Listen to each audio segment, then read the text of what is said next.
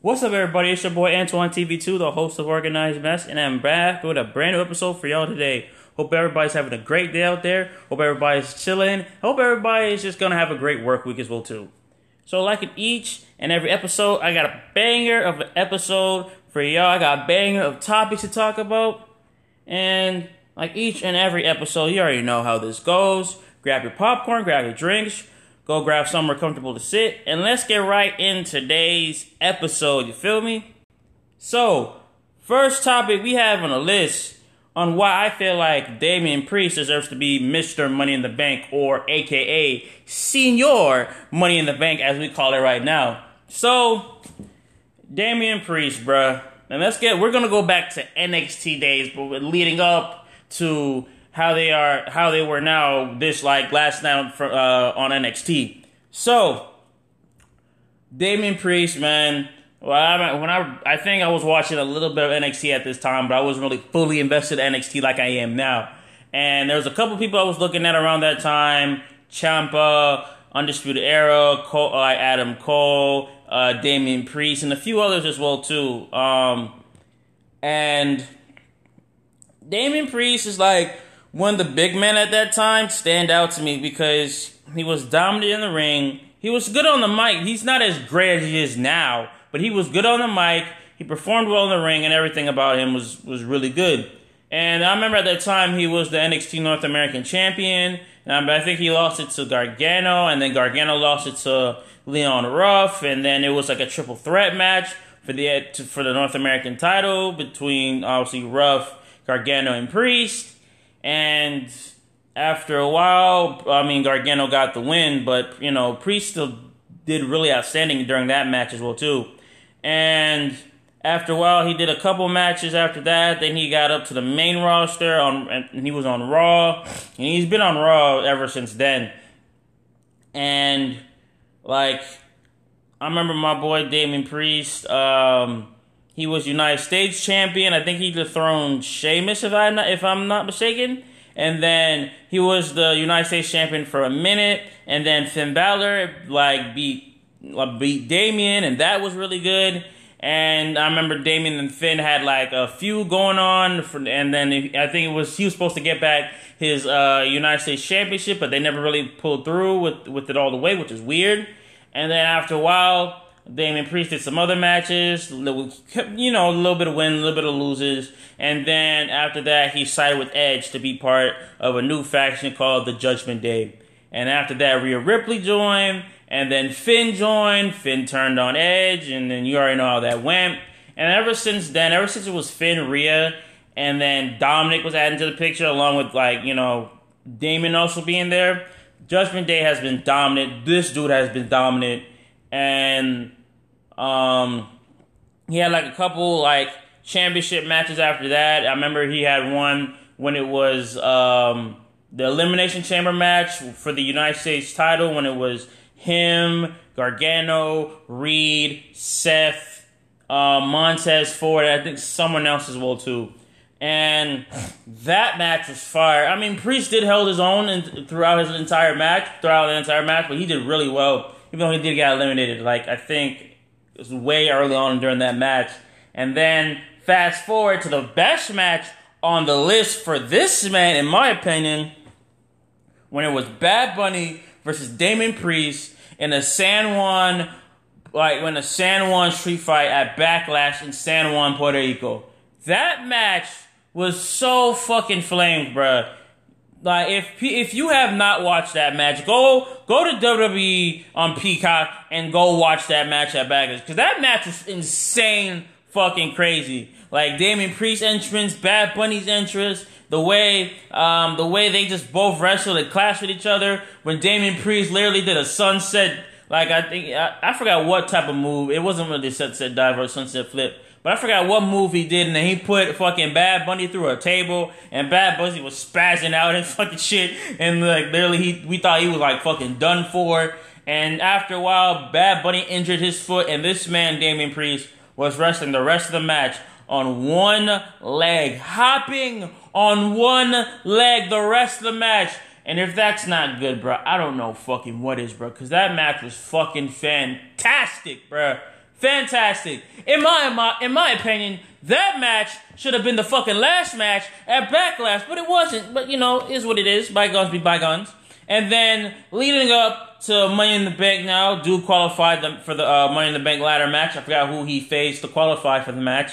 And then after that, man, oh my gosh, that match at Money in the Bank was so fucking god tier, bruh. And I mean goddamn god tier. I think it was a spot where it was either Ricochet or Logan Paul, and then they did a frog splash on a Damian Priest on the ladder. That was flames. And out of everything, we thought that, LA Knight was going to win that, briefcase. But no. Damian Priest came out of nowhere and it made LA Knight go night-night. Like, oh God. He made LA Knight go night-night. And WWE pulled the audible to have Damian Priest become Mr. Money in the Bank, a.k.a. Senior Money in the Bank. And this pushed Damian Priest way to the fucking top, bruh. Because not only this man is a big time fucking WWE wrestler, bruh. He is holding a weapon right now. He's holding a big ass threat to the men's locker room from NXT, Raw, and goddamn SmackDown, bruh. A threat that, for a high price that he will cash in on either fucking Finn or lose that briefcase. Because right now, they have that entire briefcase revolving around Damian Priest right now. And I remember, if you remember what happened at Money in the Bank after, later on, before that Roman and Solo versus Usos Bloodline Civil War match, they had Finn Balor versus Seth Rollins for the World Heavyweight Championship. And we thought that Finn was going to win, but lo and behold, Damian Priest comes walking out to the arena, well, not the arena, but walking out to the match. But no, he had no ref. He wasn't running. He was just walking slowly and pacefully to the match, to the ring, and he was teasing a cash-in. We all knew he was teasing the cash-in because he was looking at Finn. He was looking at Seth. Grabbed a chair, sat his happy ass down. He was observing and looking. And after that, we saw Finn. Finn was looking at, bro, what the fuck are you doing here, bro? What the hell are you doing here? But he didn't say shit, bro. And right when Finn got on that top belt, on that top rope buckle, and then Damian was literally getting up, walking to the ring, Finn was looking at this man like, bro, what the fuck are you doing right now? What are you doing right now, Damian? What are you doing? You are costing me this match. And just like he did, Damian cost Finn the match.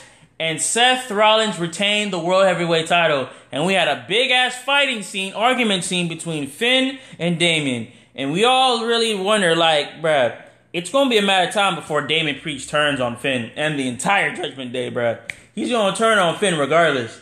And then I remember after that, when it was Monday Night Raw, it was Dirty Dom versus Seth Rollins in a non-title match. And obviously, right when Damian Priest basically disqualified Dominic Mysterio in the match, and then they started whooping this man's ass, whooping fucking Seth Rollins' ass to the point he can't walk no more. And then after that, Dom said, bro, fuck it, bro. Here's the briefcase. Cash in on this nigga right now. Cash in on fucking Seth right now. He was about to do it, and then Finn comes out of fucking nowhere, wipes out Damian Priest, and then you see fucking Finn Balor going ham on fucking Seth Rollins and shit. And then after a while, we see a big ass fight between Damian and fucking Finn again for the second time in a row. Them not communicating, them not being on the same page, and we're like, bro, I like this shit. They keep fighting. They can't hash out their differences because Finn has that Money in the Bank briefcase. They're acting like fucking children at this point. Bruh, it's just, it's so fucking fire, bro. It looks so flames, bro. Because this man right now, looking like a menace to society, bruh, is getting pissed the fuck off right now. Because Finn is not done with Seth, and he wants Seth all to himself.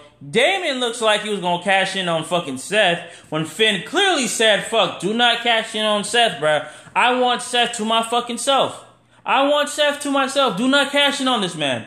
And then the tides keep turning. They keep bumping heads. And like I said, it's only a matter of time before Finn either whacks the fuck out of Damien or Damien whacks the fuck out of Finn. There's no right or wrong at this point. Someone's gonna get whacked in this position.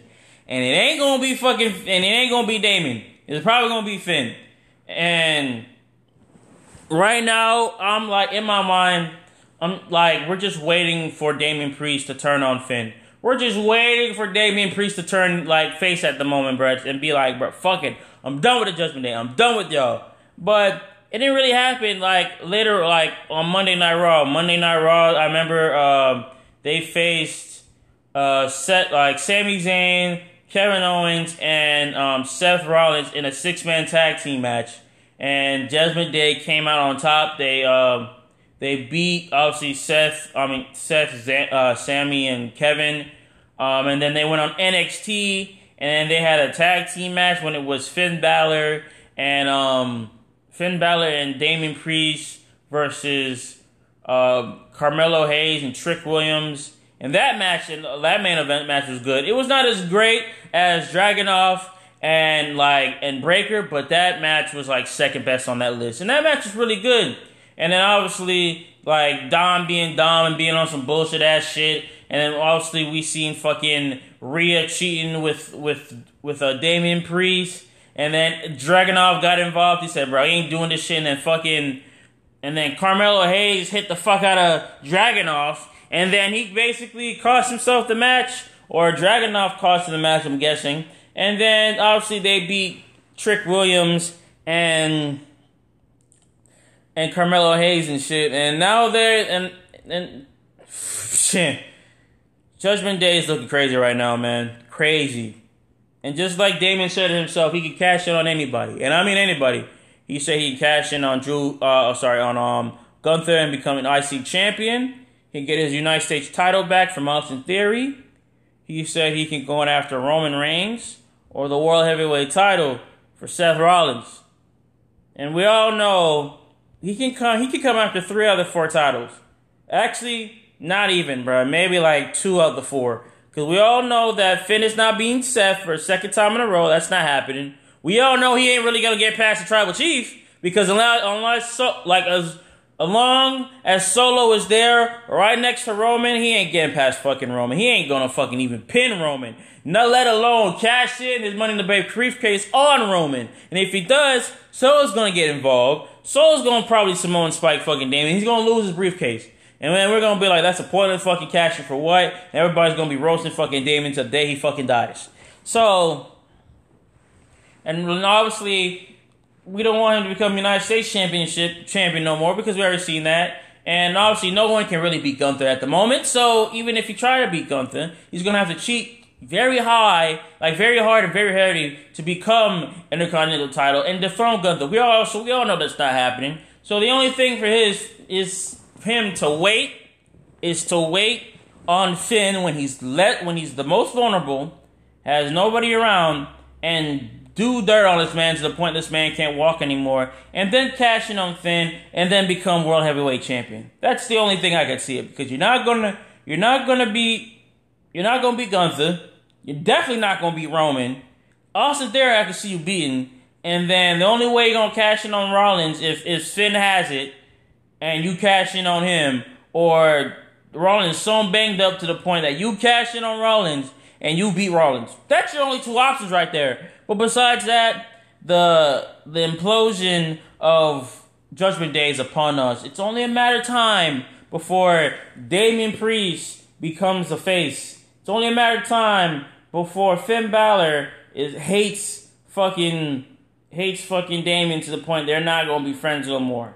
It's only a matter of time before Rhea is tired with the bullshit and Dom is just be like, fuck this, bro. I'm done with this shit. So, like I said, this is good for Damian story-wise. Builds up more of his character. See how how the story revolves around him with that briefcase in his hand. And also the implosion of the Judgment Day, which is going to happen sooner than later. So I'm curious of what they're gonna do with Damon, with Judgment Day, with Finn, most importantly, because Finn is not on good terms with Damon at the moment, even though they were good tones on Monday, even though they're good terms last night on NXT. But anything can happen, bro. And I mean, anything can happen, especially being Mr. Money in the Bank and part of a dominant faction like the Judgment Day. I'm just saying. Now, next thing I want to talk about is Austin Theory, bro. Austin Theory, he can be good, bro. Austin Theory can be a good wrestler. The problem is with Theory, bro, he has no gimmick.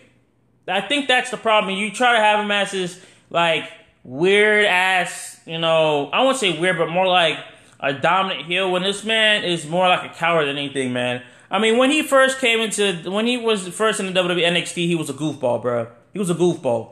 But he was good, though. He was good in NXT. Everybody loved him. He was not over, but he was, like, very much liked on NXT. And he had a goofy side. And then when he went to the main roster, when Vince McMahon handpicked, like, Theory was the next protege, like John Cena 2.0 type protege. And that did well because he was the man taking selfies. He was serious, but also a little bit goofy at the same time. But he still had a gimmick.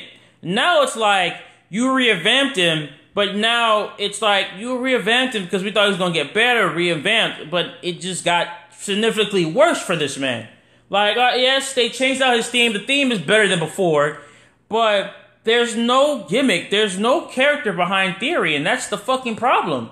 There's no Theory. There's no, like, nothing with Theory. And plus, John Cena, we all thought that match was going to be a banger because it was John Cena versus Theory. We all know how that match was, and that shit was dog water garbage.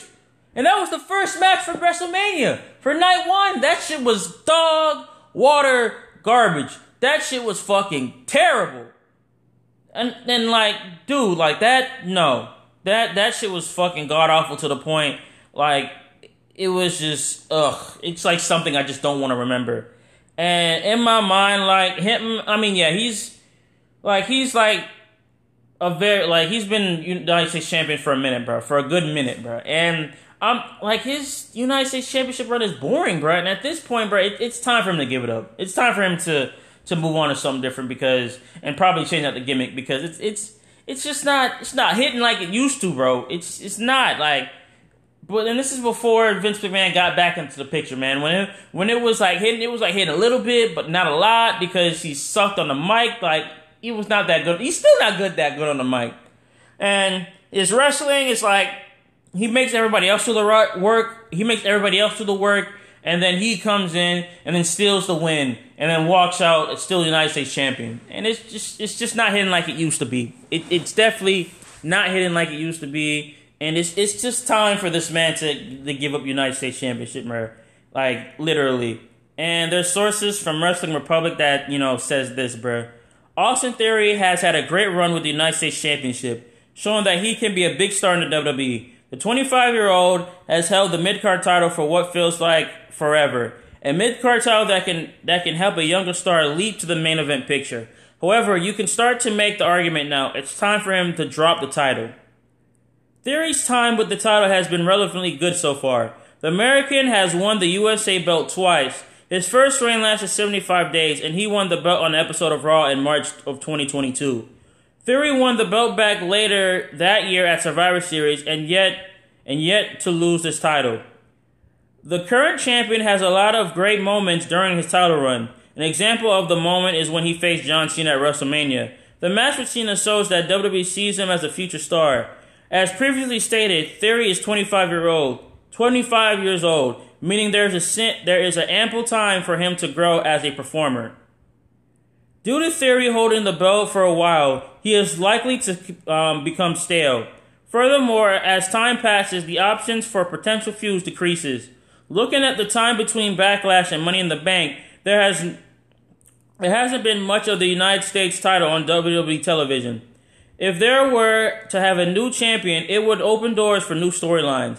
Then Theory would have faced the more prominent names more regularly. Looking at the bigger picture, he potentially challenge for world titles. Furthermore, he could enter more prominent programs with the top wrestlers in the company. There are many options for a new United States champion, as there is a lot of great superstars in a mid-card picture. The first name that comes to mind is LA Knight. The megastar is over right now with audiences. Knight has proven that that he can take the next step, and a mid-card title would be perfect. On the other hand, you will have superstars like Sheamus who can hold the belt until the next big thing comes along. Finally, you have Solo Sikoa, who looks to be a big star once the Bloodline storyline ends. He could take the belts, or he could take the belt. And I will say this, man. It's not that like Theory is not a great wrestler. He's a very good wrestler in my opinion. He looks good in the ring. He looks good out the ring. And, like, he looks good all around. Just the problem with him is his character, his gimmick. The man has no gimmick. He looks stale from the outside. The man has no gimmick whatsoever. It doesn't look good on him at all. Like nothing, man. Like the promos is all right. His in-ring ability is good at best, not great but good. And like he doesn't really wrestle all that much. You see him in action when it truly matters. But after that, like there's a lot of stuff, bro. There's a lot of stuff you gotta think about when you're thinking about Austin Theory right now, man. Because when it comes to Austin Theory, bro, he's a good wrestler, but I think he has a solid place in the mid-card title. But there's a lot of reasons why his U.S. title run, his second U.S. title run, hasn't really lived up to the hype anymore. And I feel like this is the reasons why I feel like he should drop it. Because one, he's overshadowed by Gunther's title run. So we all know Gunther has an amazing IC title run right now. No one can stop him. Even if you come very close to the Throneless Man, the dude just gives you a couple chops, gives you a good-ass power run, and you're knocked out completely. But not only has he delivered in the ring, he's delivered on the mic, and he's showed people why he's a dominant IC title, why he's a dominant IC champion. And we can see it, bro. He's a dominant IC champion for a reason. And it's crazy to see how Imperium has gone to the level from NXT UK to now on the main roster. And it's not stopping anytime soon. Number 2, Roman Reigns is the top heel right now, besides Dominic Mysterio. Dominic Mysterio is a very dominant heel right now. Why? Because everybody hates this man. Roman Reigns is a dominant heel right now because one, he's the undisputed he's the undisputed Universal Champion. He's the 1,000+ days reign on both titles. And on top of that, he's the leader of the Bloodline, and we all know the Bloodline is the hottest thing right now with the whole storyline imploding with the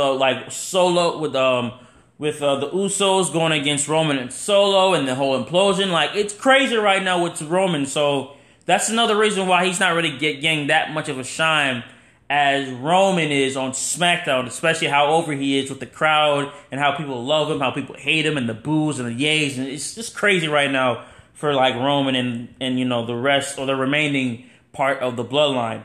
Number 3, he isn't a good talker and mostly gets away with heat, and there's little to no reaction at all, which is true. There's no reaction with him in the ring. When he try to cut great promos, the people boo him. They don't care about him. They literally, John Cena exposed him saying, like, they have to pay him fight, like, fake, like, crowd noises for him to be, like, somewhat, like, cheered because they really don't give 2 fucks about Theory at all. He's not really that good whatsoever, and he's just mid. He's mid for a reason. Number 4. People got tired of seeing him face Bobby, Seth, and Sheamus to the point, even though the matches were good. And he faced Bobby Lashley so much times. He had shit with Seth so much times. And now he has fucking problems with Sheamus, bruh. It's the 3 main people. I have no problem with Sheamus, Seth, and fucking Bobby right now. I don't. But he's just wrestling the same 3 people over and over and over again. You got people like Ricochet. You got people like LA Knight. You got people like Santos Escobar. You got people like LWO. You got people like Karrion Kross. And the list goes on and on and on and on. You got new people that you can fight new feuds with, but you prefer to fight only these 3 people, which doesn't really make fucking sense in my opinion. Number 5. Cena exposed the fuck out of this man. To the point, he exposed his ass to the point that people see that he's full of bullshit now, that people don't want to take his ass seriously. They just don't. And the feud was so bad to that one promo from John Cena when he said, "You're not ready, bruh. You're not ready to face the backlash. Even if you win or lose, you lose everything. No one's going to care about you. No one's going to care about that title around your waist. And no one's going to care about you being around anybody," which is true. And John Cena proved his point. Like, before WrestleMania, after WrestleMania, up till now. He proved his point. No one gives a fuck about fucking Theory at all. No one. Number 5. Grayson Waller, Santos, LA Knight, Grimes, Solo, Cross, Montez, and Butch are all better options for this dude. And all these people deserves the United States Championship. Everybody, including Cross and Montez, bro. They're the top people. LA Knight, Montez Ford, and Karrion Kross are the top 3 people that deserves this title more than anybody else that just lifts off, bro. More than anybody. And that's new feuds right there that will look so fucking clean. But he doesn't want to do that shit, which is weird. Doesn't make sense, bro. You have new feuds, new people, fresh feuds. That's gonna look good on pay-per-view, and that's gonna look good on like televised SmackDown shows. But he doesn't want to do that, which is weird. Don't know why he doesn't want to do that, but bro, you're gonna have to switch up your people fast, or else you're just gonna go downhill from there, bro. On God. Number 7. Most young adults are only like him because of his looks, which is true. They only like this man because of the way he looks in the ring, bro. Physique, everything. Besides that, he has nothing else to offer besides his good looks, how he works out, everything like that. After that, everything is just mid-card to you suck type shit. It's just not that good, man. On top of that, the fans the fans are ready for a new US championship, man. But Triple H won't do it. And I understand, bro. Before Vince came back in the picture, Triple H was revamping this dude, trying to make him look better because he never really liked the selfie him, when he first came. And in my mind, I didn't really like the selfie shit either, but at the same time, he had a great gimmick that was working for him. So they should just stick with that, but they really didn't, and it just didn't really look good from that point of view. And now that gimmick is kind of gone from him, he's just a random dude that has the United States Championship, and he's not really doing anything special with it. Like I said, no new feuds, no new characters, just him cutting the same goddamn promo week in, week out, and it just doesn't look good on him, and it's just hurting his character. Like, gimmick-wise, it's hurting him completely. Like, it doesn't matter if you're the most dominant United States champion. It doesn't matter if you held the United States Championship longer than Gunther. You're not a good wrestler, bro. That's what people are trying to tell you. You're not a good wrestler. Until you revamp yourself, until you have new opponents, bro, you're never going to be a good wrestler. You're never going to be good at all. Number 9. He is overshadowed by the Bloodline, Gunther, Cody, Brock, Judgment Day, Seth Rollins, Logan Paul, etc. And that's true. The Bloodline's better than him. Gunther's better than him. Cody's better than him. We all know Brock is better than him. The Judgment Day faction is better than him. Seth Rollins, as his world championship run is better than him. Logan Paul. There's so much other people that I can list down the line that's better than this dude, bro. Everybody's better than this dude at this point. And it's sad. He can be on those people that be like, yo, he's good at this person. He's good like this person. He's good at this person. But none of him, like, all of them are on a different level than Theory. Everybody's on a different level than Theory, and Theory just sucks right now. He's just garbage. And number 10, bruh, he shouldn't have held the United States Championship that long.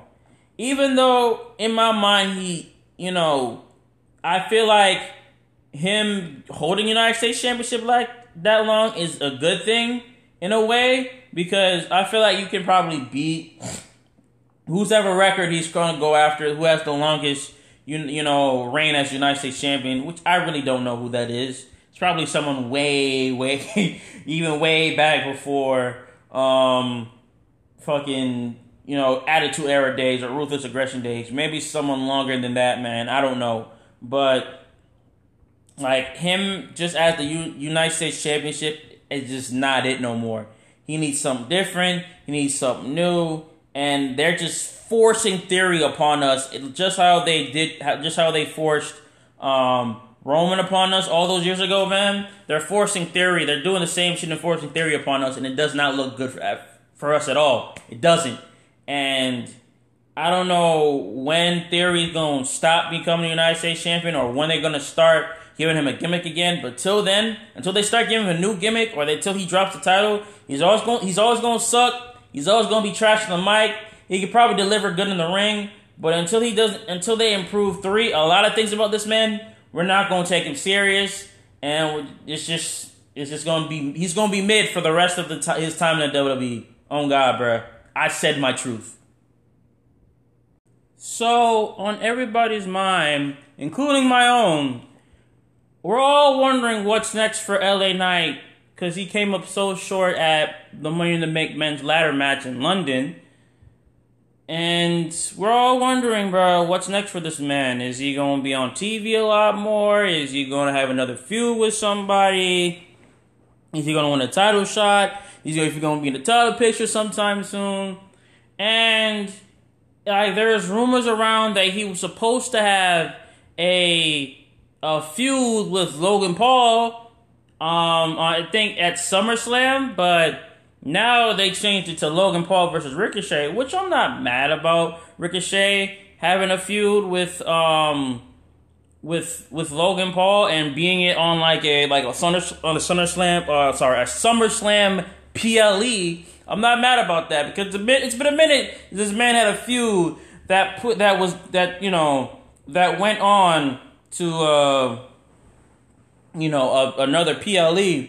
And I remember he was on WrestleMania, and we know his WrestleMania match that was pretty fucking well. That was actually really good, honestly. And yeah, some other PLE matches, I feel like now his biggest PLE match would probably be this one, or one of his biggest PLE matches would be this one. Logan Paul, a sensation like himself, a very big sensation like himself. Logan Paul versus the high flyer, the high flyer of NXT and the main roster, Ricochet. And that match is gonna be good. But I wanted LA Knight and Logan Paul to do something, because LA Knight on the mic would flame this nigga Logan Paul like he did before the match at Money in the Bank. I forgot what he said, bruh, but but he's like, this is LA Knight's game, and everybody say LA Knight, yeah! Like, I personally love LA Knight, bruh. LA Knight is the biggest thing, a biggest blessing that happened to WWE, besides many other wrestlers. But LA Knight, bruh, is a special somebody, bruh, that I love dearly, man.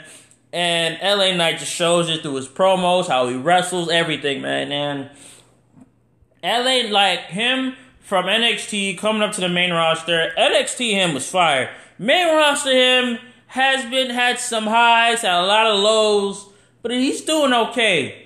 Like, obviously, his feud with Bray Wyatt, you already know how that was. That shit was fucking god dog damn awful. His leading up to the match was really good.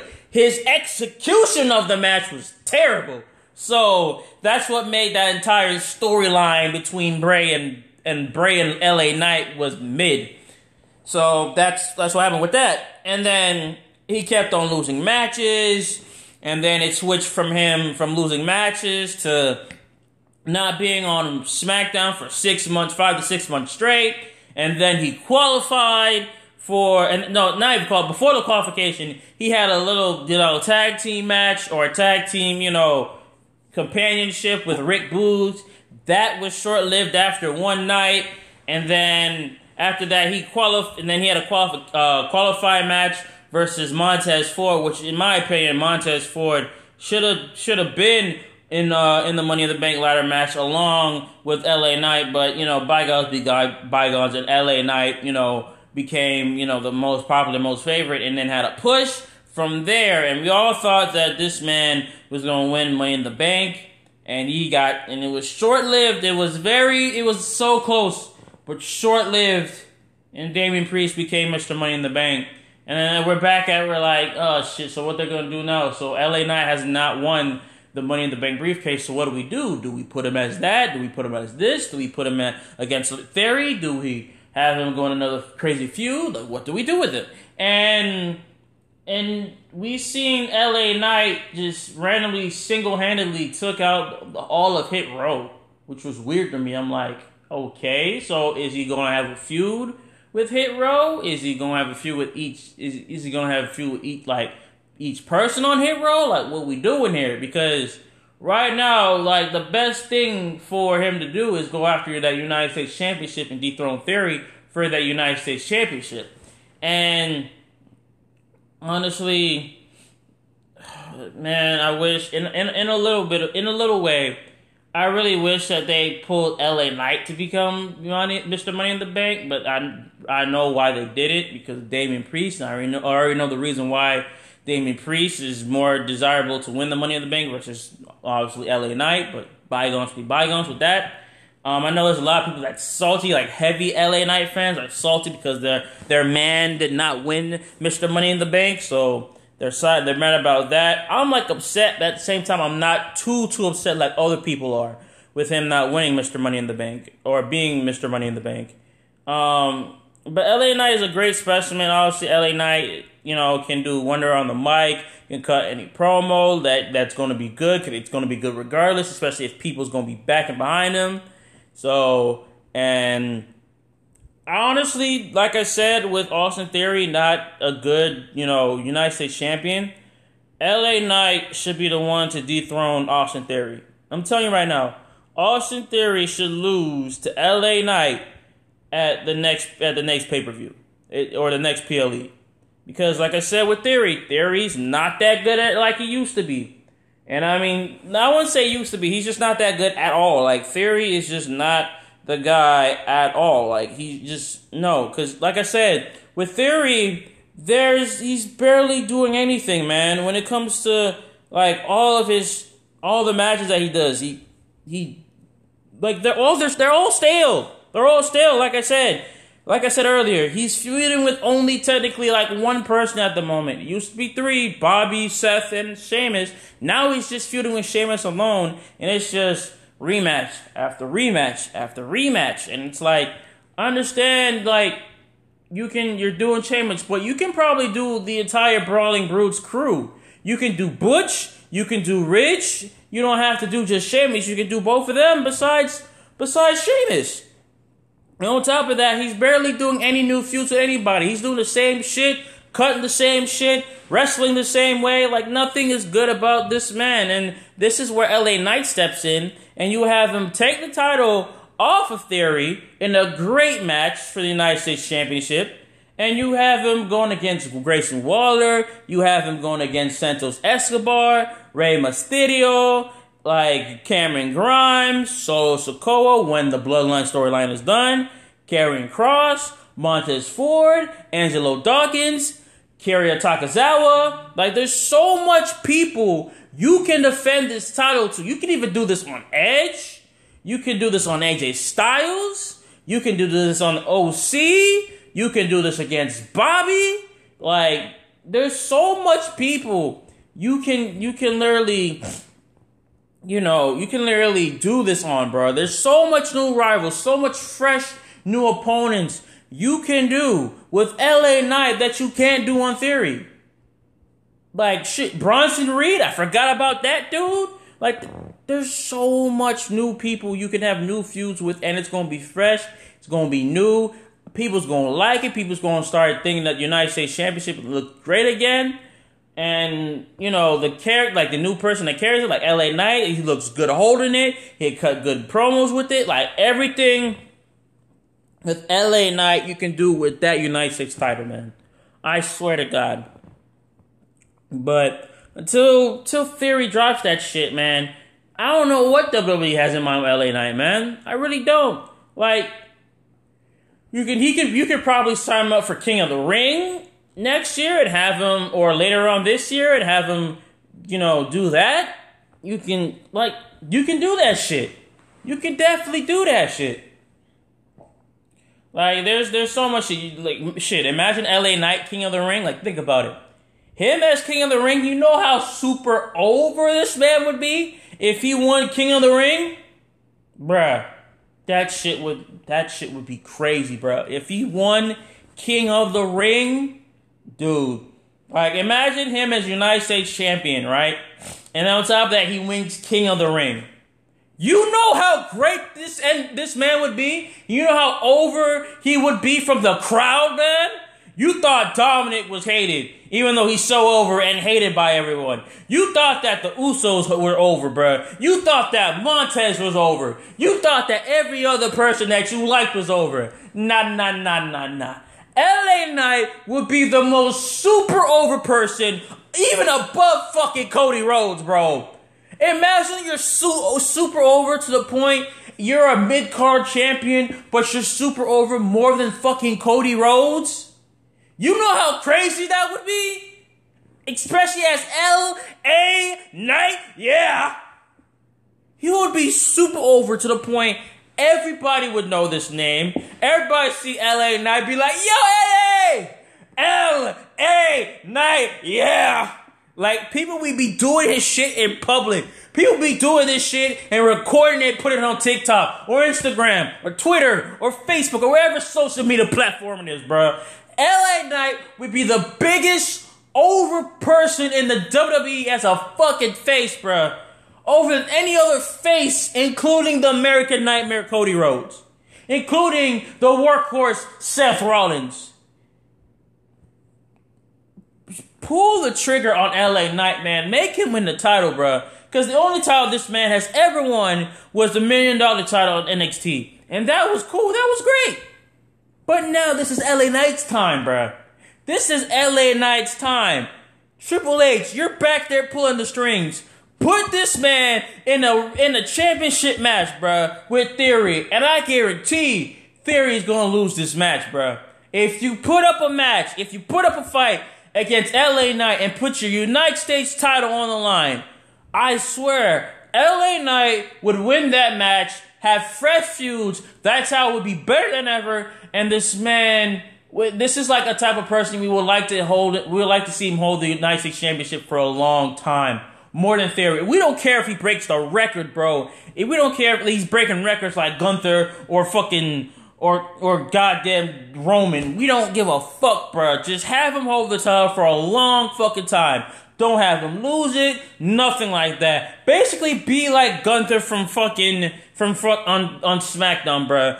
Dominant, like babyface champion as United States champion. Shoot, have him break the United States Championship record, and then he can drop it to whoever he wants to later on in the future. That's all you have to do with LA Knight, bro. LA Knight is already the most over person in the wrestling business right now, bro. Like, and only time will tell, bro, because LA Knight is a future world heavyweight champion, a future WWE champion, future undisputed universal champion. Like, we see all that in LA Knight, bro. It's time for WWE to pull that motherfucking trigger. It's time for WWE to do what they have to do. And it's time for WWE to make that fucking move. Triple H, I see you, bro. It's time for you to make that move, man. We are tired of waiting to see what you do with LA Knight. This is LA Knight's time, bro. LA Knight's time. I'm not sponsored by WWE by telling you this. I'm just telling you truthfully what I fucking feel like needs to happen. But I don't know what Triple H is doing back there. I understand you probably mad at that fucking Vince McMahon changing shit about about not even PLEs, but about the shows and shit, which is pissed off. But what you doing about LA Knight, man? What you doing about LA Knight? It's not looking good right now on you, bruh. We love LA Knight, bruh. LA Knight loves us, bruh. He is the biggest over person right now on the WWE roster. So do what you gotta do and fucking make it happen.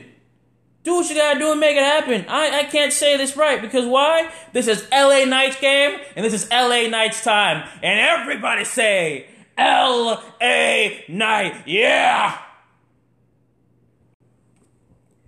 So now, next one I do want to talk about is Raquel Rodriguez. So, we're doing a little tease about, obviously Raquel Rodriguez and her having a potential feud, with Rhea Ripley in the near future. Because obviously, if you see on Monday Night Raw, we've seen that shit between, Rhea Ripley and Raquel Rodriguez, and we're like, yeah, this is the next feud for SmackDown. Has to be the next feud for SmackDown, bro. I mean, not for SmackDown, but for SummerSlam. And in my opinion, and this is a hot take I'm going to take. This is a hot take for y'all. Raquel Rodriguez should win the 2024 Royal Rumble. And I'm going to say it again for the people in the back. Raquel Rodriguez should win the 2024 Royal Rumble. And in my opinion, bro, Raquel's a dominant women's wrestler, bro. She was fucking dominant on NXT. She was dominant a little bit on Raw, and now on SmackDown, bro. Or it wasn't SmackDown. It was dominant on SmackDown, then on Raw. But she's after her NXT title run. She's only been in the women's tag team spot for the rest of the time. Which is not bad. I'm not mad at it, but it's just she has a lot more to offer, bruh. And this is why I really feel like, Raquel Rodriguez deserves to be, the winner of the 2024 Royal Rumble. So obviously we know that the 2024 Royal Rumble is far away. But obviously it will be here before you know it. There are many options for potential winners regarding the Women's Royal Rumble match. In my opinion, I feel like Raquel Rodriguez is an early favorite to get their hand raised at the end of the contest. Obviously, besides Liv Morgan and everybody else, she's one of the popular superstars on the roster today. And obviously, she's currently with Raquel Rodriguez is currently with Liv Morgan as the women's tag team titles.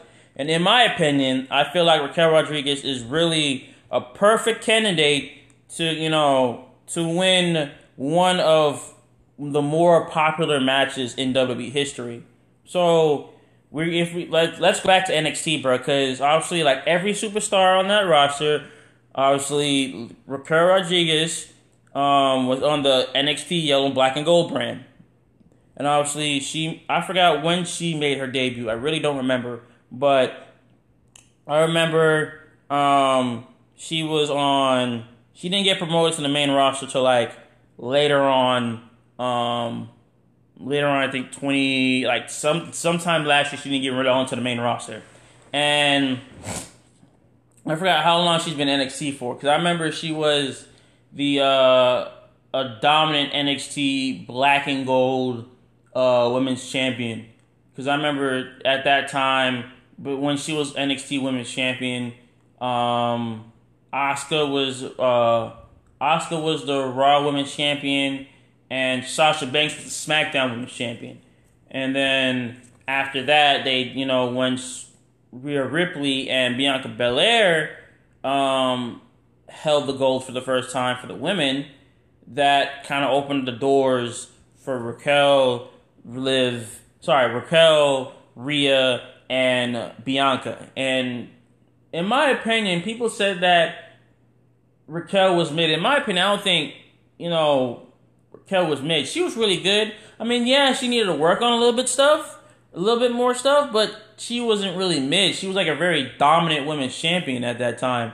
And I remember she went against Io Shirai before she changed her name to Io Sky.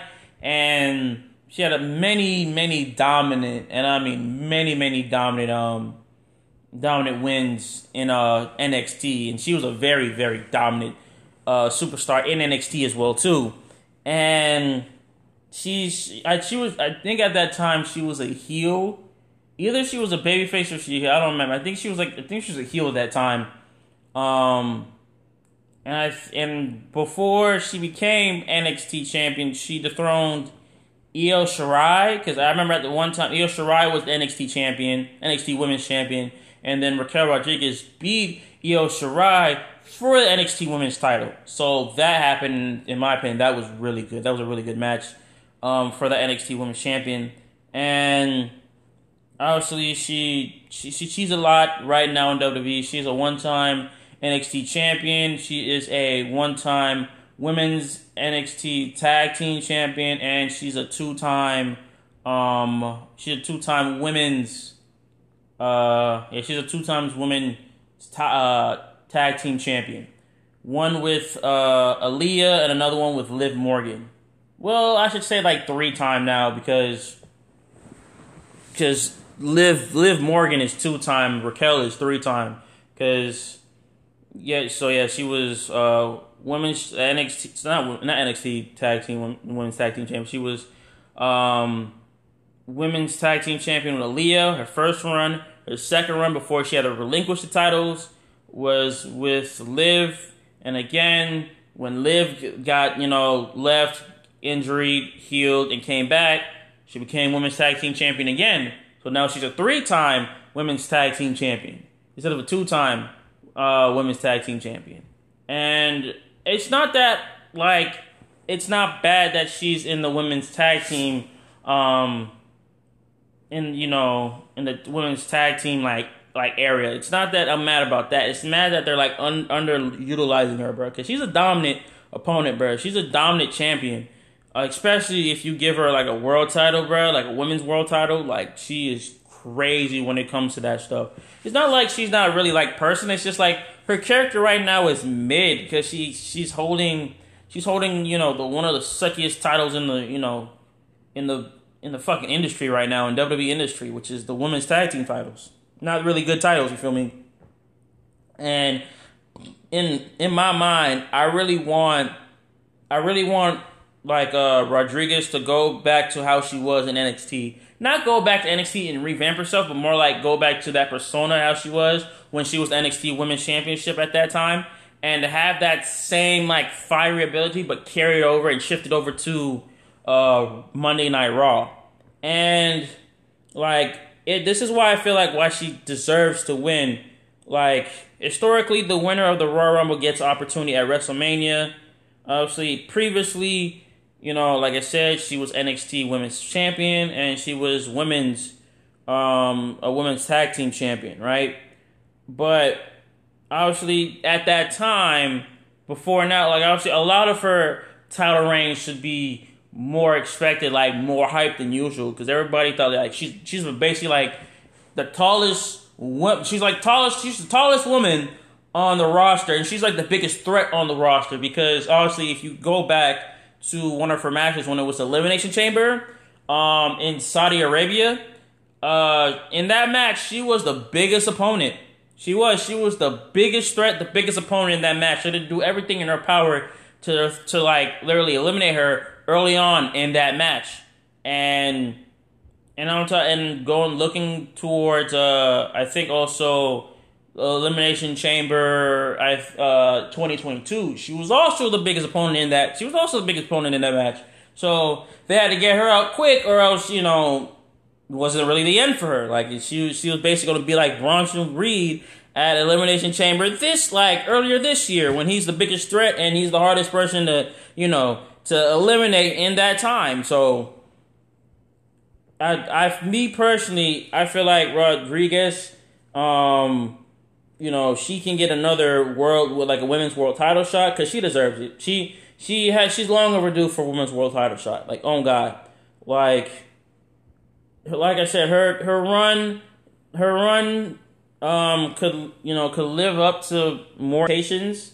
And I feel like it's the poor booking with Raquel Rodriguez as well too. Like she's booked, but she's not heavily booked as usual because she was supposed to be in that women's Money in the Bank ladder match. She was, and did not happen because Becky Lynch cost Raquel Rodriguez that spot, and she was supposed to win that match, and it never happened.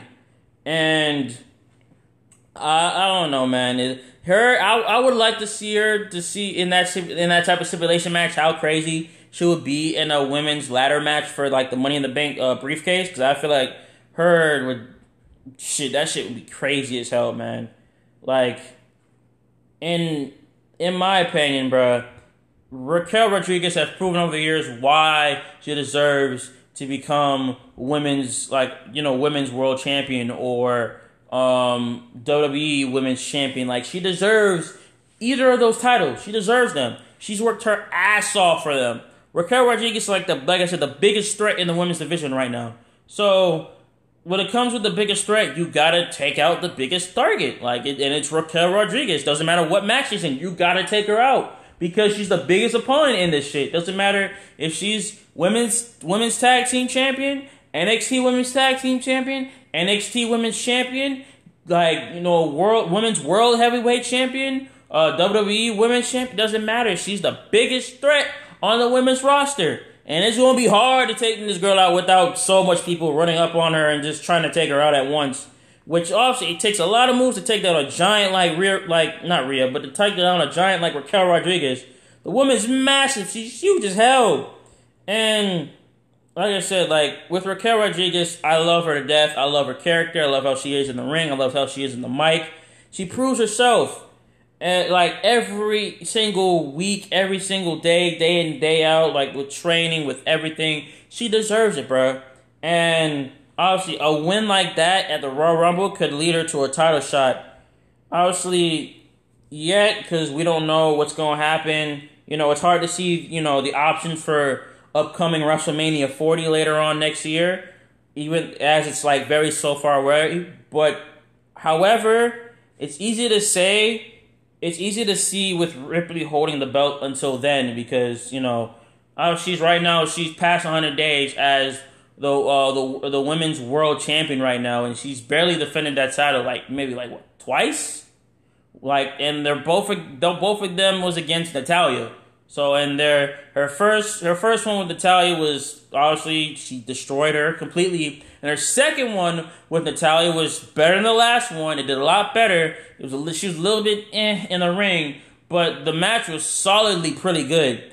So, obviously, therefore, there is a history between Rhea Ripley and Raquel Rodriguez dating back all the way up to from NXT. And obviously, it could be a very exciting match for the grandest stage of them all. And like I said, I love Raquel Rodriguez. I loved her since NXT days, man. She's been a dominant NXT champion for a very long time. It's just how WWE doesn't really book them properly to the point, she's always ending up as a women's world champion. And it's not that doesn't bother me. It's just more I want WWE to push her more because she's a dominant she's been a dominant women's champion in the past, and she has the skills to become a world women's champion again, or a women's champion again. I want to see that from Raquel.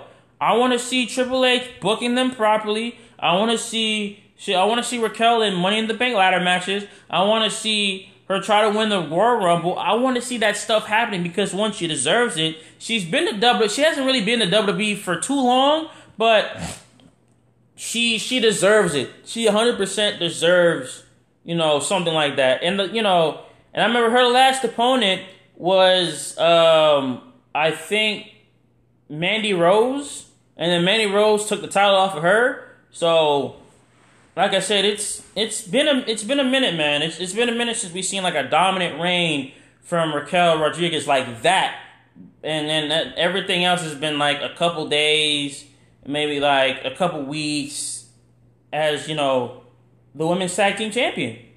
And like I said, time will only tell, man.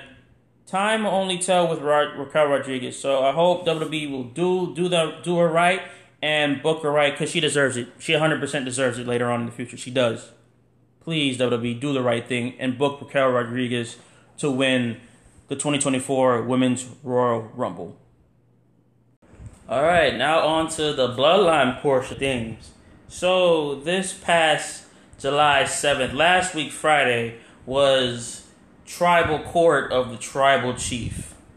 And Tribal Court of the Tribal Chief was fire. Obviously, they exposed Roman about who he was becoming, on who he was, on how he was treating the Usos, how he was treating Solo, the wise man, and he's basically and then the Roman was capping about I was supposed to be this person, I was made into this person for a reason, and then the Usos showed everything about how he treated Jimmy, how he treated Jay, how he treated Solo, how he treated Paul Heyman, how he basically Superman punched Paul Heyman and fired him. Basically all the signs of him being a bad uncle, being a bad cousin, tribal chief, everything like that. How he's treating their little brother Solo, and it was getting better and better and better and better, and then we just see him yo, I had to become the tribal chief, bro. I had to become the tribal chief. There was no other way for me to do it because I was molding the tribal chief for you. And it's and basically he was crying and bawling out his eyes out. He was like, I'm done, bro. I don't want to do it no more. I'm done. And he fooled us completely well. He fooled us so well to make us all think that he was not going to be the tribal chief anymore. He was like, I'm done with it, bruh. And he gave him the thing. I don't know what the necklace is called. I know someone's going to help me out and tell me what the necklace is called. But he gave him that necklace and put it over Jay's head. And he threw the undisputed Universal title belt to the side. Paul and Heyman was looking at him in shock. Solo still had his arm folded, but he was like, alright, whatever. And then and he literally got down on his knee and was crying his eyes out, bruh.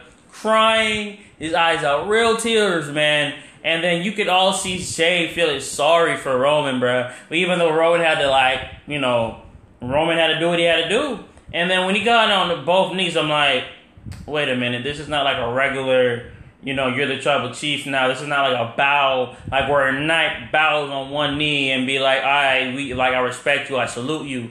Nah, he had both knees. He was on both knees for a reason. Pause.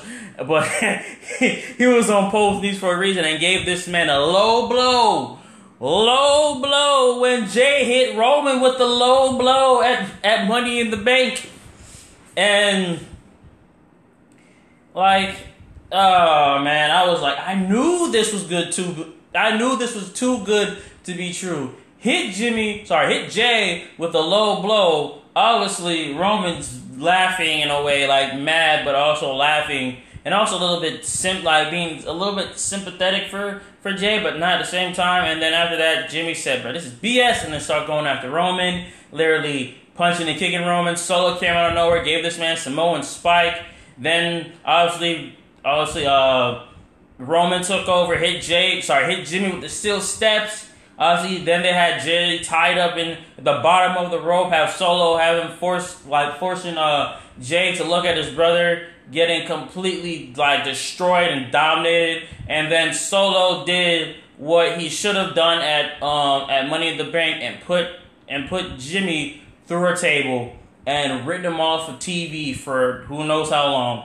I guess up to SummerSlam or maybe a little bit after SummerSlam, and then after that we cut to basically we cut to Jimmy getting wheeled out on a stretcher with Jay right beside him, going to the ambulance, and I'm like, bruh, this is how they did Jay, bro. But at the same time, no, not Jay. This is how they did Jimmy. But at the same time, this is all coming back in full circle because before it was main event Jay. Before Jay had two main event matches with Roman, one on Night of Champions and one on Hell in a Cell back in 2020 when it was Thunderdome. Jimmy was out for nearly a year, or if not a year, because of neck injuries, and he was out for that amount of time. And then that's when obviously Jay had 2 main event matches with his cousin Roman Reigns for the Universal title at that time, and obviously he lost both of them. But it's doing a whole 360 on the beginning of their storyline, the beginning of Roman Reigns and Jey Uso, and I'm glad that WWE is doing that.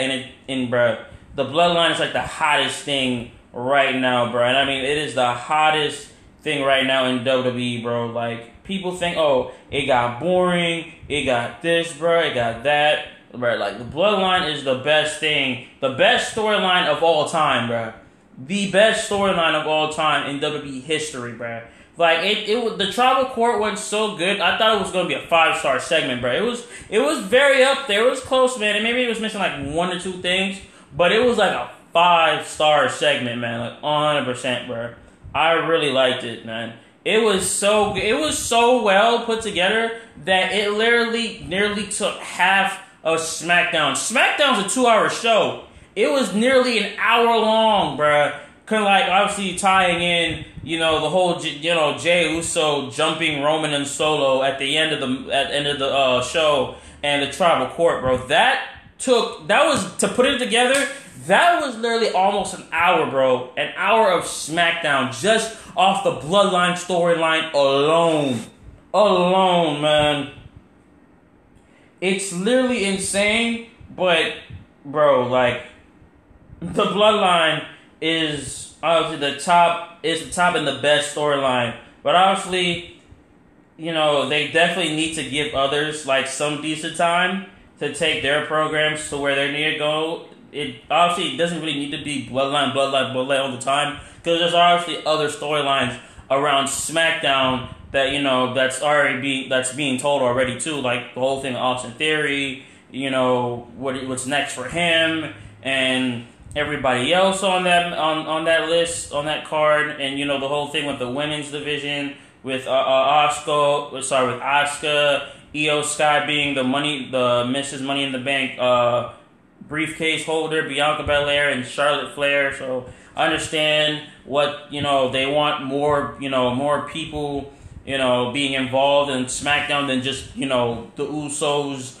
Solo, Paul Heyman, and Roman Reigns, which is understandable, But you can't be mad, because the Bloodline is the best thing happening on SmackDown right now. Obviously, besides, somewhat of the women's division as well too. But that's the only thing carrying, SmackDown, and it's making SmackDown look good, like really, really good.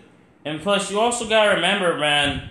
You also gotta remember, like, you can appreciate WWE attempting to weave a storyline throughout the show of SmackDown, but I also realized that SmackDown is like a liability to Fox. It's not really, an asset. Like, WWE doesn't, like, obviously Fox doesn't need SmackDown, and SmackDown doesn't need Fox. Like, SmackDown is like the bigger company out of both Raw and SmackDown and NXT. Like, SmackDown is the biggest company out of everybody else. Like, or one of the biggest companies besides everybody else. Sorry, not biggest companies, but biggest shows out of everybody else. It's not like depending where like USA needs Monday Night Raw to succeed. Like, nah, Raw doesn't need USA, but USA needs Monday Night Raw. So it seems it seems to be like a little more effort to bring like more eyes to SmackDown, because SmackDown is obviously the best show out of all the three. Obviously, it goes from my opinion, it goes to SmackDown, NXT, then Raw, because Raw is like a hit or miss from time to like a lot of times. When SmackDown, it's like a lot of hits and maybe a little bit of misses from here and there, but it's a lot of hits when it comes to SmackDown more than just Raw. And that's why usually SmackDown is usually the bigger show out of all three of them. So, like, even though they were discussing about SmackDown becoming a 3 hour, a 3 hour TV show, just like Raw. I know some people are on the verge of be like, nah, it doesn't really need to be a 3 hour show because it's good with 2 hours alone. But stuff like the Bloodline storyline, it technically kind of needs to be, in my opinion, 3 hours, because obviously more time for the Bloodline, and maybe like the rest of like hour and a half for like everything else. And there you go. You set up for like SmackDown to be like a great pay-per-view, like not a great pay-per-view, but like a great televised TV show on like your cable and your streaming platforms. And, that will help out, SmackDown with the storyline part of things to try to get everybody, fit in that time frame, because obviously you got segments from everybody. You got segments from the Bloodline. Like I said, you got segments from Theory. You got matches between, random people on the card. Like all that type of stuff. You got to remember all that stuff. Obviously, I like SmackDown how it is, but sometimes, people, the SmackDown, like, television card can't really get to everybody, and they got to postpone and move it to a different, show or a different date because they couldn't get it on this specific day like they wanted to, so they have to move it to, like, a different day or a different month to get, to make, for it to get that type of show or for it to get that type of audience. I'm not really mad at that type of way. I'm just saying, like, it's like a 50-50. It's a good thing you can extend it for other people so they can help, allow other, wrestlers get their name out there. Like either people that are known a lot and want to just be on TV, or, they're barely known and they're somewhat known, but they want to get more people to go behind them and be back behind them, which is understandable. And I like that, but it's hard because SmackDown, somewhat of SmackDown, wants to be extended to 3 hours to help, that type of stuff. The segments, the, longer wrestling matches and all that type of stuff. But people also want to keep it at 2 hours, because if you ruin 3 hours, like, the 3 hours over time with Monday Night Raw has kind of affected Raw, because Raw is more commercials and less show, which is understandable. When SmackDown, it's like 50-50. It's like 50% of shows, like 50% of matches, and like 50% of commercials. It's like 50-50. It's not like taken away, but it's not adding anything to it either. So, like, that's why people like the 2 hours as well too. Plus, people that do also do 2 hours can have other time to do other stuff, like other other matches they want to, like not other matches, but other like shows they want to catch up with, other stuff they want to watch when Friday Night SmackDown is done. And like, I understand what they're coming from with that point, but it's like I said, it's a 50-50 thing, man. It's either a good thing or it's either a bad thing. And in my advice, in my thing, I really feel like, it's in some way it's a good thing, but also some way it's a bad thing. So, like, in my opinion, was the tribal card too long on SmackDown? No, it wasn't really too long. But you gotta admit, that's like the best story that's carrying SmackDown at the moment. The Bloodline is a 3+ year storyline in the making, man. Going back all the way to, Thunderdome of 2020, man, when Jimmy Uso was still out. Jey Uso stepped up, become main event. Jey Uso had 2 back-to-back main events with Roman Reigns for the Universal title. One obviously, Universal title match, the first one. Second match was a Universal title match in the Hell in a Cell, and it was an I Quit match. It was 2 stipulations in one fucking match. So, that was crazy as hell. And, like I said, man, the entire show can't just be run on 2 hours. They don't really, yes, like I said, it shouldn't be a 3-hour show, because we want more show and less commercials. From a marketing standpoint, obviously WWE money-wise, so more money brings in more viewers brings in more people that will tune in WWE. The more people that tune in WWE, their ratings skyrockets. Their ratings will skyrocket. So, I mean, it just depends on what WWE does with, with SmackDown, how they go through with SmackDown, the rest of the time, the Bloodline is still around, because the Bloodline technically is probably going to end somewhere like around WrestleMania 40 of next year. So, and then the Bloodline will be completely done. Like, I mean, completely done. And, you know, that's where we stop with the Bloodline. So, until then, they keep it until 2 hours, unless you see a need for it to bring it to 3 hours. But if there's no need to bring it to 3 hours, then like I said, I don't think SmackDown, I don't think the Bloodline was doing too much of taking over the, you know, just half of the show alone and have the other hour to like other matches. Like, no, that's just me. That's just 100% me. But the last one I want to talk about is Jey Uso, the guy to take Roman's title from him. And let's think about it. Let's dissect again. Like I said, you know, obviously Jey Uso had 2 times to take his titles in the past in the Thunderdome era. Hell in a Cell and Night of Champions. Or, not Clash of Champions, my bad. And obviously he lost both times. One with Jimmy throwing the towel to end the match, and one with, you know, Jey saying I quit to Roman because Roman had Jimmy's neck in a guillotine and choking him out. So that was his, there's only 2 times, and after that, it was good for the time being, and then it went downhill right after the, Usos lost tag team titles. So, and now we're running it back. Obviously, Roman comes out again. He basically, his famous line, "Acknowledge me." But like Jey Uso comes out, but through the crowd this time, jumps over the barricade, basically beating up Solo, takes a chair to Roman, hits Roman with the chair. Hits Roman in the chest with the chair, then hits Roman with the top of the chair. Looks like he was about to hit him in the head with the chair. Solo comes in, then Jey super kicks Solo, and then Jey Uso just goes ham on Solo Sikoa, just all that built up rage and aggression, just channeling it through the chair and into Solo Sikoa's back, his baby brother's back, and then picks up the undisputed Universal title. Gets on the mic and said, "Bro, you literally took out my brother Jay. You took out my brother Jimmy. This fool literally took out my brother Jimmy." And he's like, "I am the judge, the jury, and the executor right now. And now I got to get you." And now he basically said, "Accept my challenge so I can whoop your ass one more time."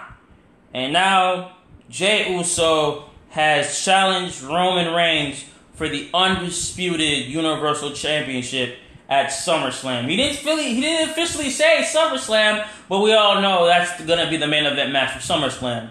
So obviously Jey Uso said he doesn't give a damn about no bloodline, no brothers, just me and you, one more time. Whoop his ass one more time.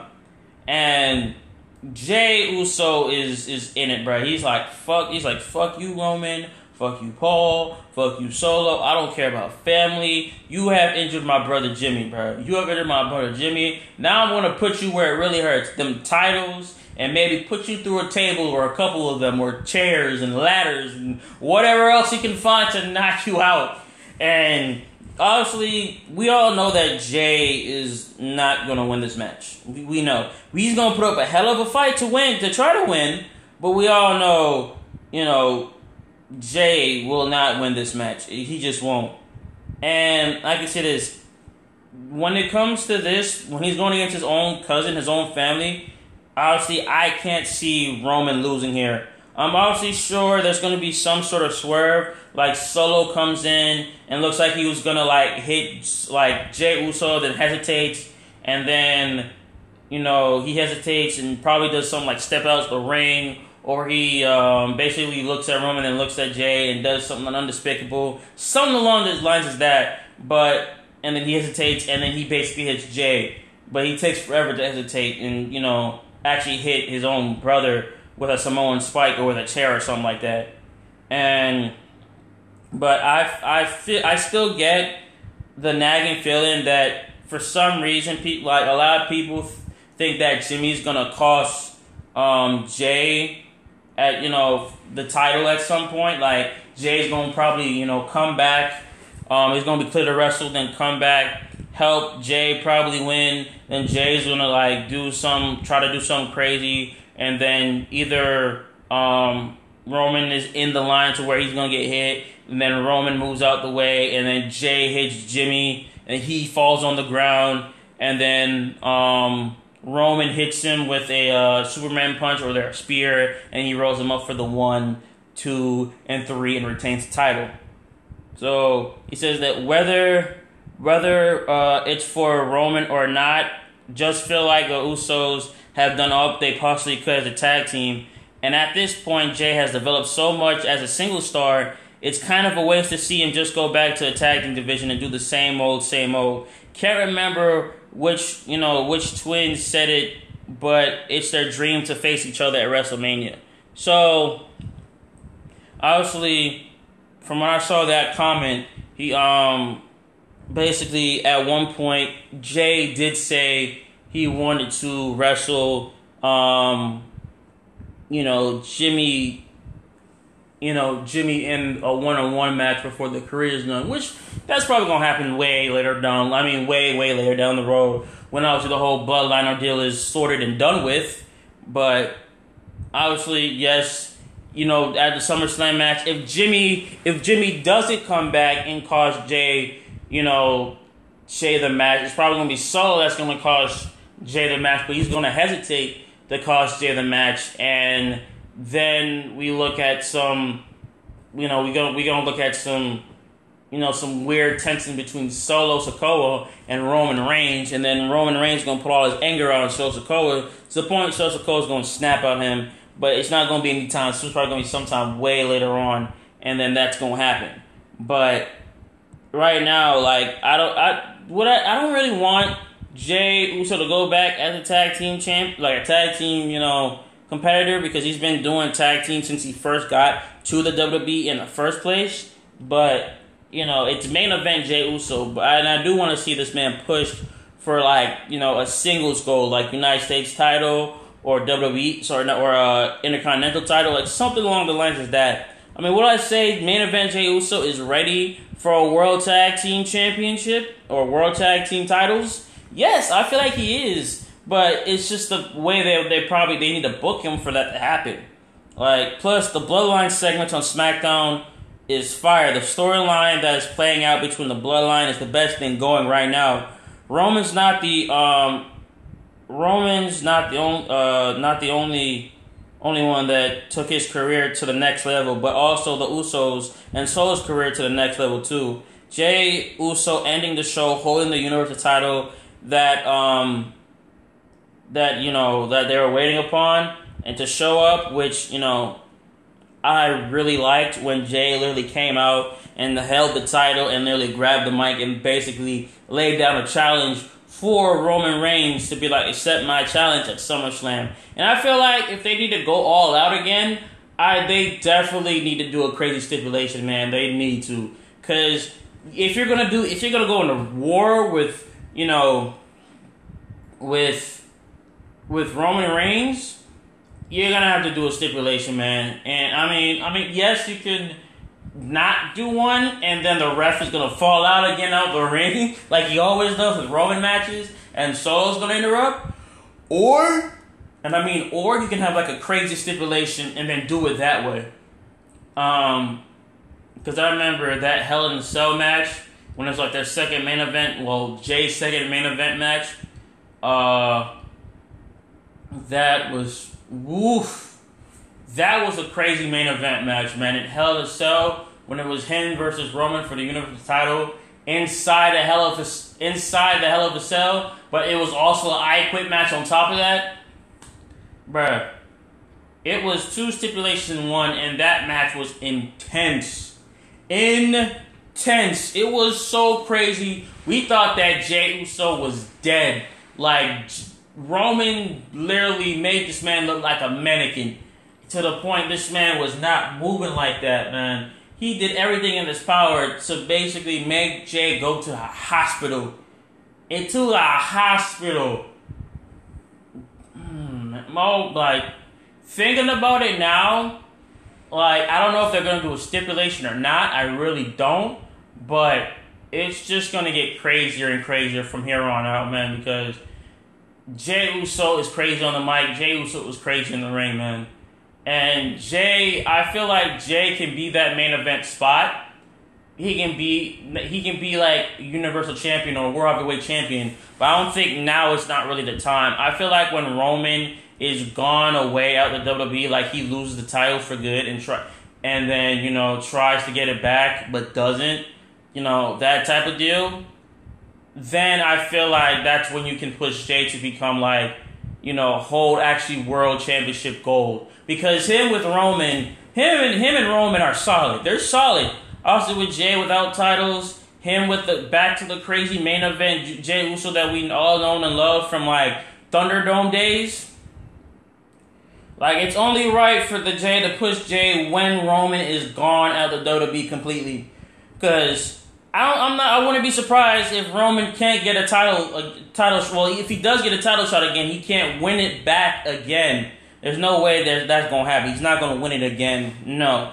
So, me personally, I definitely feel like Jey is not gonna win, but he's gonna seriously try to beat Roman. I know that for sure. Jey is definitely not gonna win. He's gonna get interfered somehow, some way. Either by Solo or Jimmy coming back and trying to help him and then he fails, or Roman's gonna like obviously do everything he can to make sure he can't move again, and then after that he's gonna just hit him with a spear, 1, 2, 3, match is over.